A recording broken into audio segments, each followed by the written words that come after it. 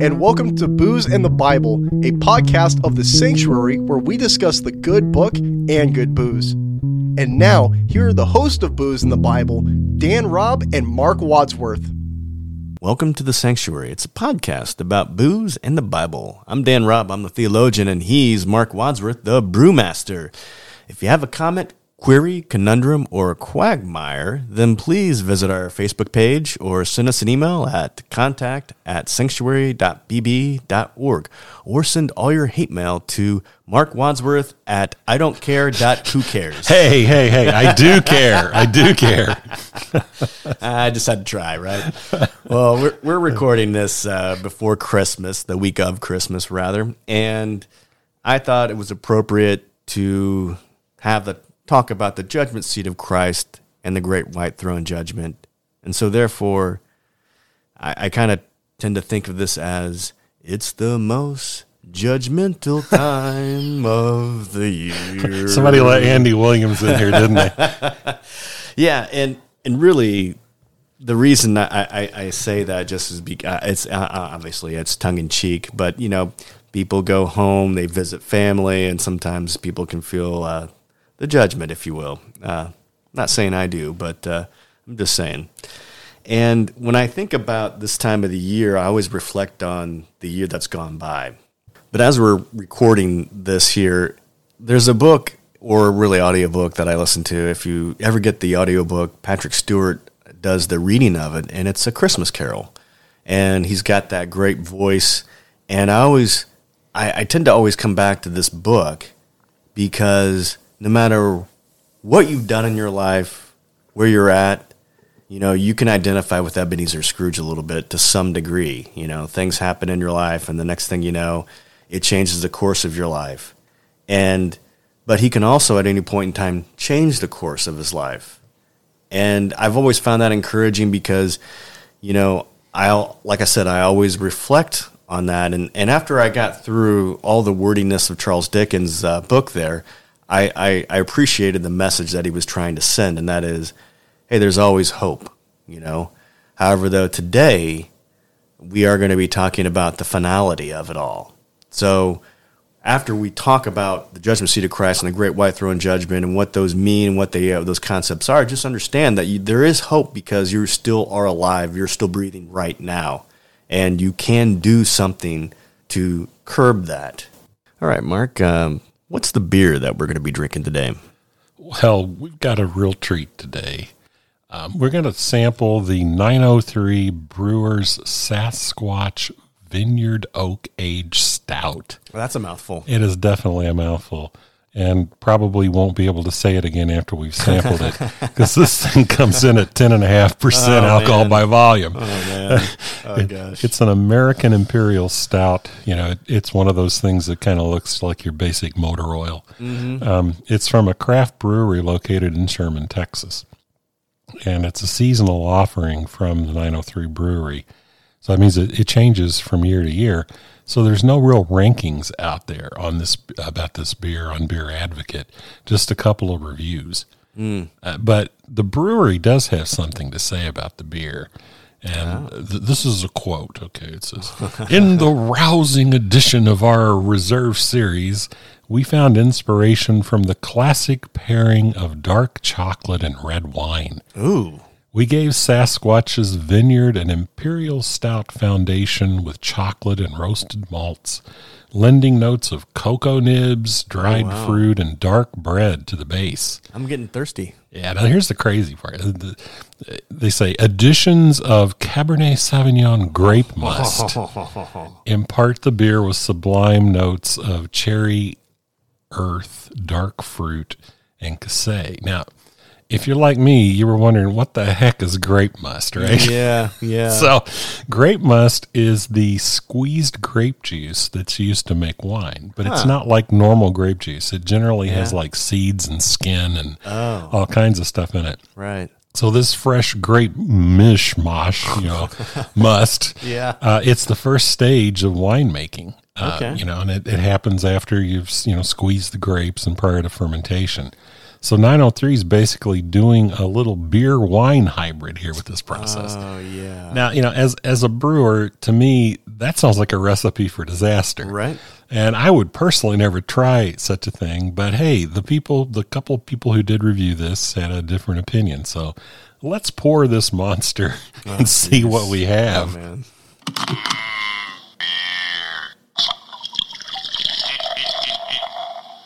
Yes! Oh, yes! Woohoo! So we poured this beer into a Belgian tulip style glass because of the high alcohol content. And I'm looking at this, and it is really, really dark. It's it's what you'd expect. Yeah. It will wake you up in the morning. I'll tell you that right now. So I noticed when we were pouring it, Dan's already had a little taste of it, and he's dying to say something. But I noticed when we were pouring it smelled like a bottle of Cabernet coming out of the can. Oh, yeah. Very strong. Very, very strong. And so let's see. Yeah, you definitely get the chocolate, that's for sure. Oh, yeah. You get the wine. Well, it's not grape juice, that's for sure. But that is a most unusual mixture of flavors, I have to say. Oh, yeah. Oh, yeah. And by unusual, I don't necessarily mean good. I think it's one of these things that would have to grow on me, and I'd have to really think about it. I'm kind of wondering, it's too cold right now to get all of the flavor nuances out of it.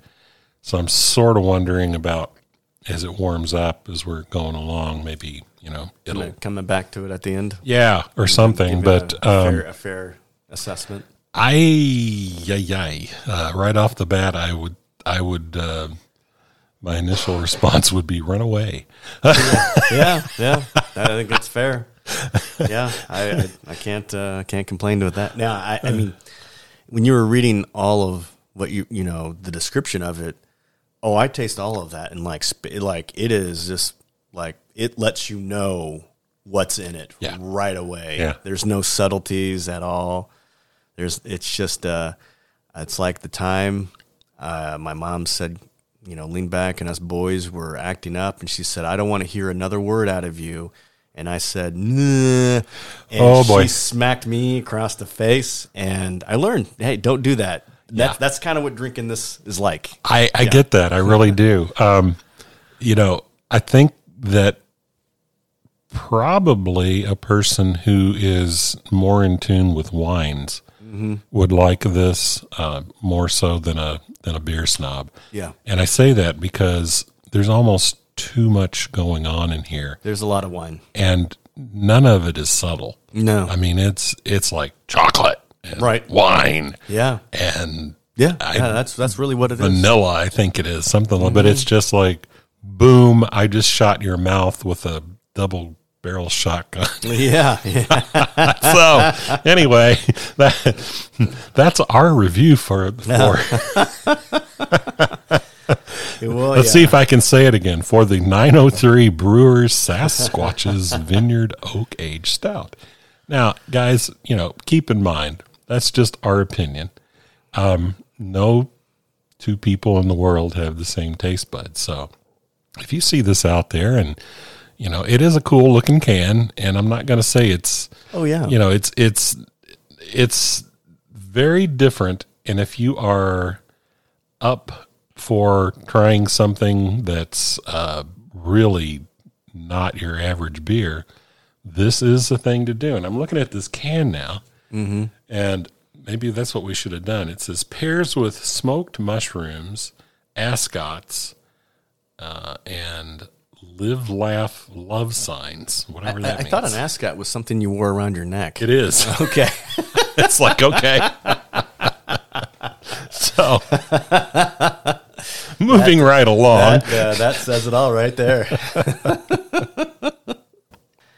I can remember, I don't have a segue for this, but I just remember, growing up in church, and I would act up in church. And my mom did this thing where, I know it was the 80s, but it was always let our hair grow a little bit longer in the back and then shorter in the front. So it wasn't really a mullet. But I didn't know what a mullet was either. So, and what she would do is when we were doing stuff that we weren't supposed to be doing, like acting up or giggling or doing something as the pastor was preaching, she would reach across. And it's like my mom had like Inspector Gadget arms, you know, and I thought I was far enough away, and she'd be like grabbing the back of our hair. Or the famous one was that she would take a pen and just jab it into your thigh. Ouch. Yeah. And you're like, ow. And she didn't do that one as much, but or my favorite was, it only happened once. So it was one of those where it only has to happen once, where she would grab you by the ear and you're going out the door, you know, kind of thing. Yeah. That was for the big ones, you know, because, you know, you embarrassed her. But there was always this dead silence when you get into the car to drive home. And the car ride, especially if you did something wrong, was long. And it wasn't that it was very far away. It just felt like an eternity. And you could try to shake it up by going, hey, Dad, how about those Chicago Bears? And you get nothing back. Because you knew, you know, she had told you when she pulled you by your ear outside, your father's going to hear about this when he gets home. So you would rather have been strapped to the bumper like a deer, right? Yeah, pretty much. Okay. Yeah, pretty much. And, you know, you kind of had a little bit of a fun time here in the title, calling it, and there's the judgment. But for all of us, you know, there's two separate concepts here. There's the judgment seat of Christ, and there's the great white throne judgment. They're each distinct in their own in the judgment, and really it's an evaluation. For us, it's an evaluation as a believer. That's the judgment seat of Christ. And we live in a culture that doesn't like judgment. However, though, this kind of judgment can either be good or it can go bad. And just much like, you know, acting up, I paid dearly for my acting up when I got home, because I did face my dad's wrath. However, though, it could also be good if I had actually, you know, been a good boy in a sense. And the Christian life is like that. We're going to get evaluated on the way we live our life. We talk about grace, and yes, we do get that. However, though, we also are evaluated on what we do.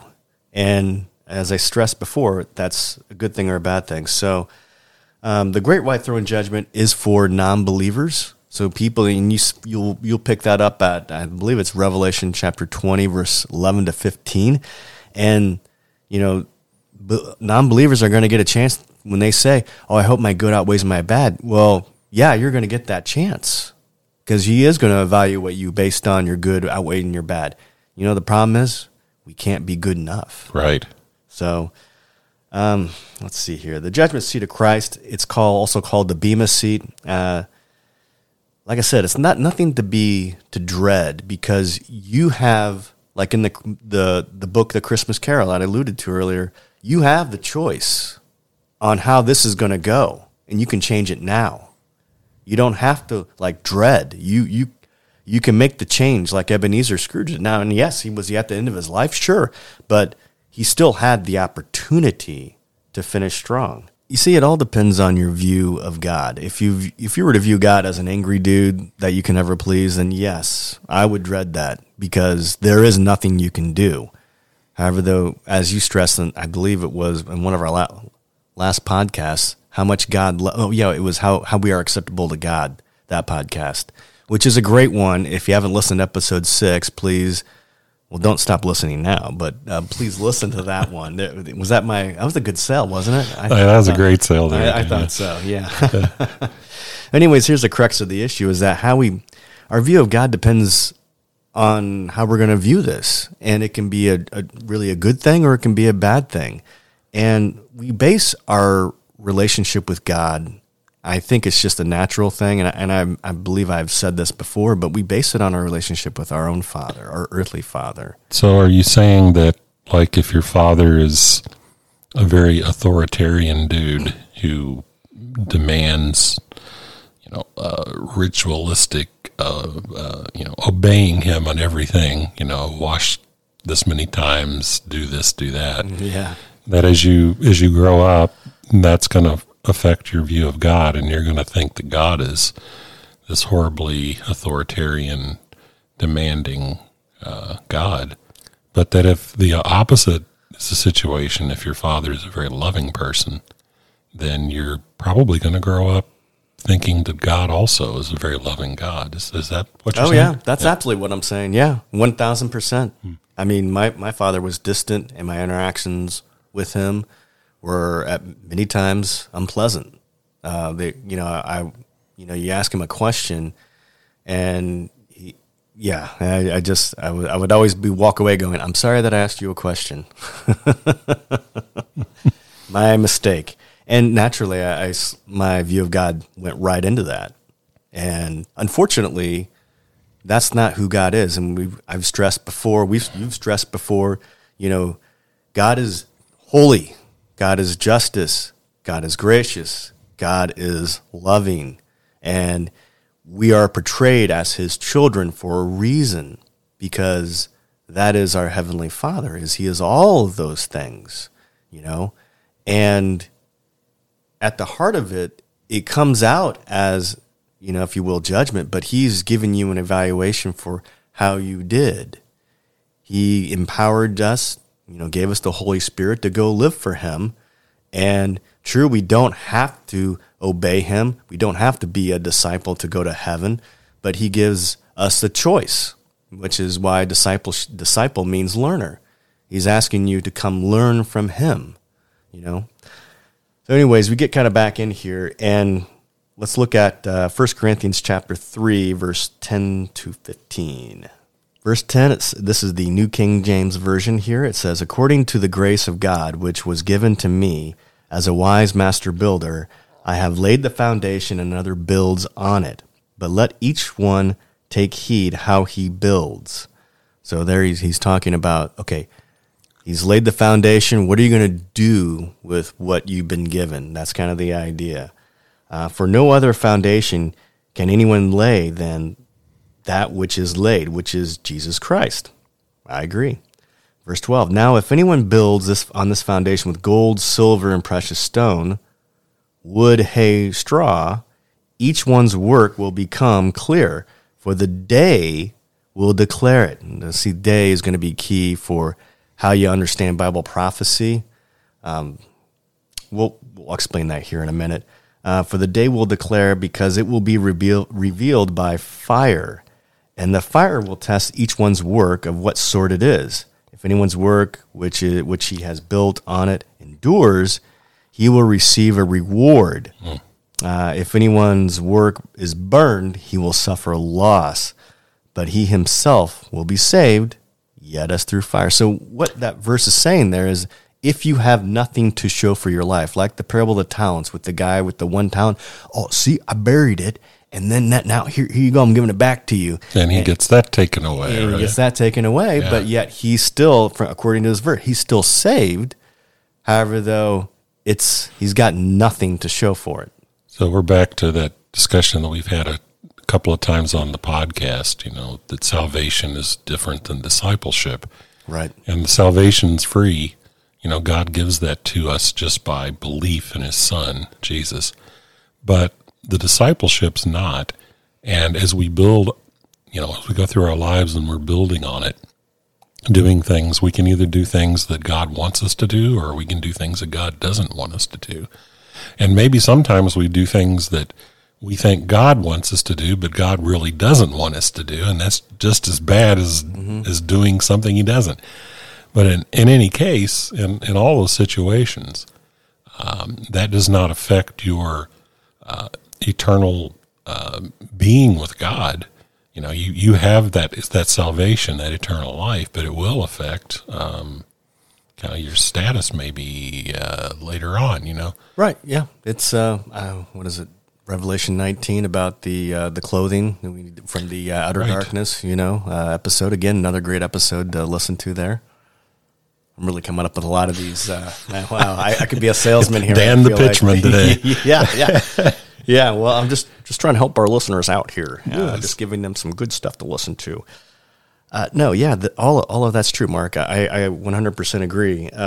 Here, let's explore this idea of the judgment seat of Christ here.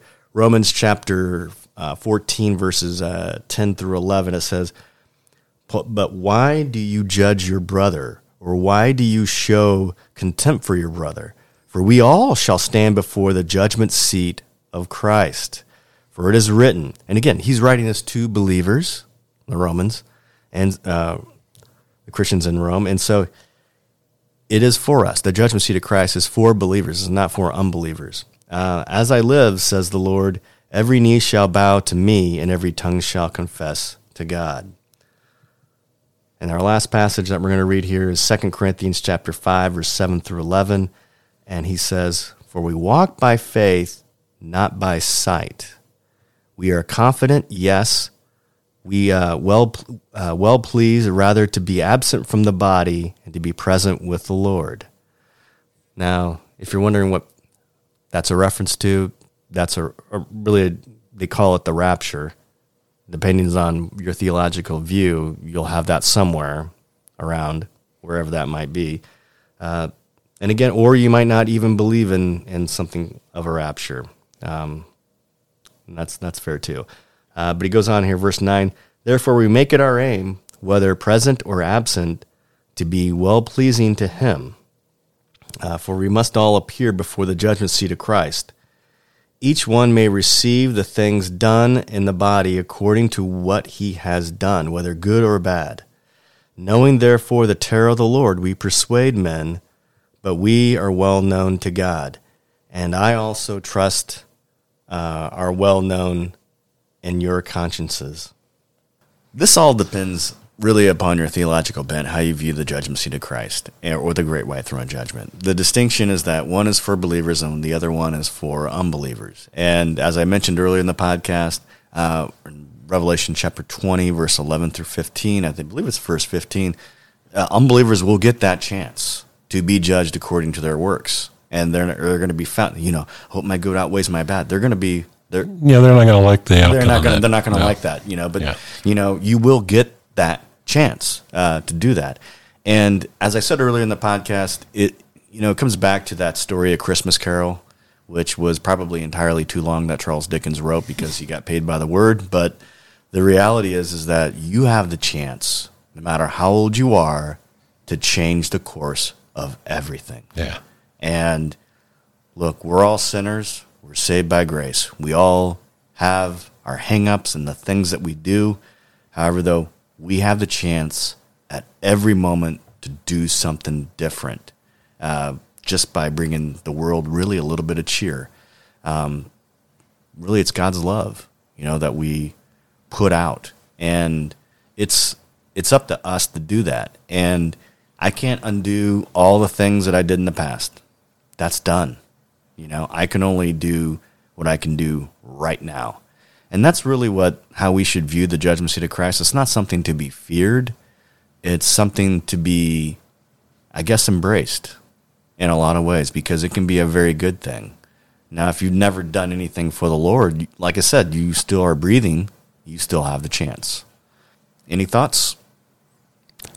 It's a mind-blowing process there, but I get what you're saying, Dan. Yeah. God gives us every possible opportunity, and he gives us free will. Yeah. And so it's really up to us. He tells us what he wants, and we can either do it or not. It's up to us. Yeah, and how we choose to respond to people and people that hurt us, people that do things. It's up to us to show them grace. And I think quite often it doesn't mean that you have to be a doormat. You can still keep your ground, but you can still show them grace. Right. In that. All right, well, thanks so much for listening. Please remember to rate, review, and subscribe, and smash that like button. And next week we'll be talking about the unpardonable beer sin. I think that's just the unpardonable sin, Dan. Oh, that's true. Okay. Yeah, you're right. Anywho, we'll be looking at Young's Double Chocolate Stout, which I'm already getting thirsty for. So, yeah, that's what we're going to be talking about next week. Please always remember that we're not saved because we're eternally faithful to Savior. We're saved because He is eternally faithful to us.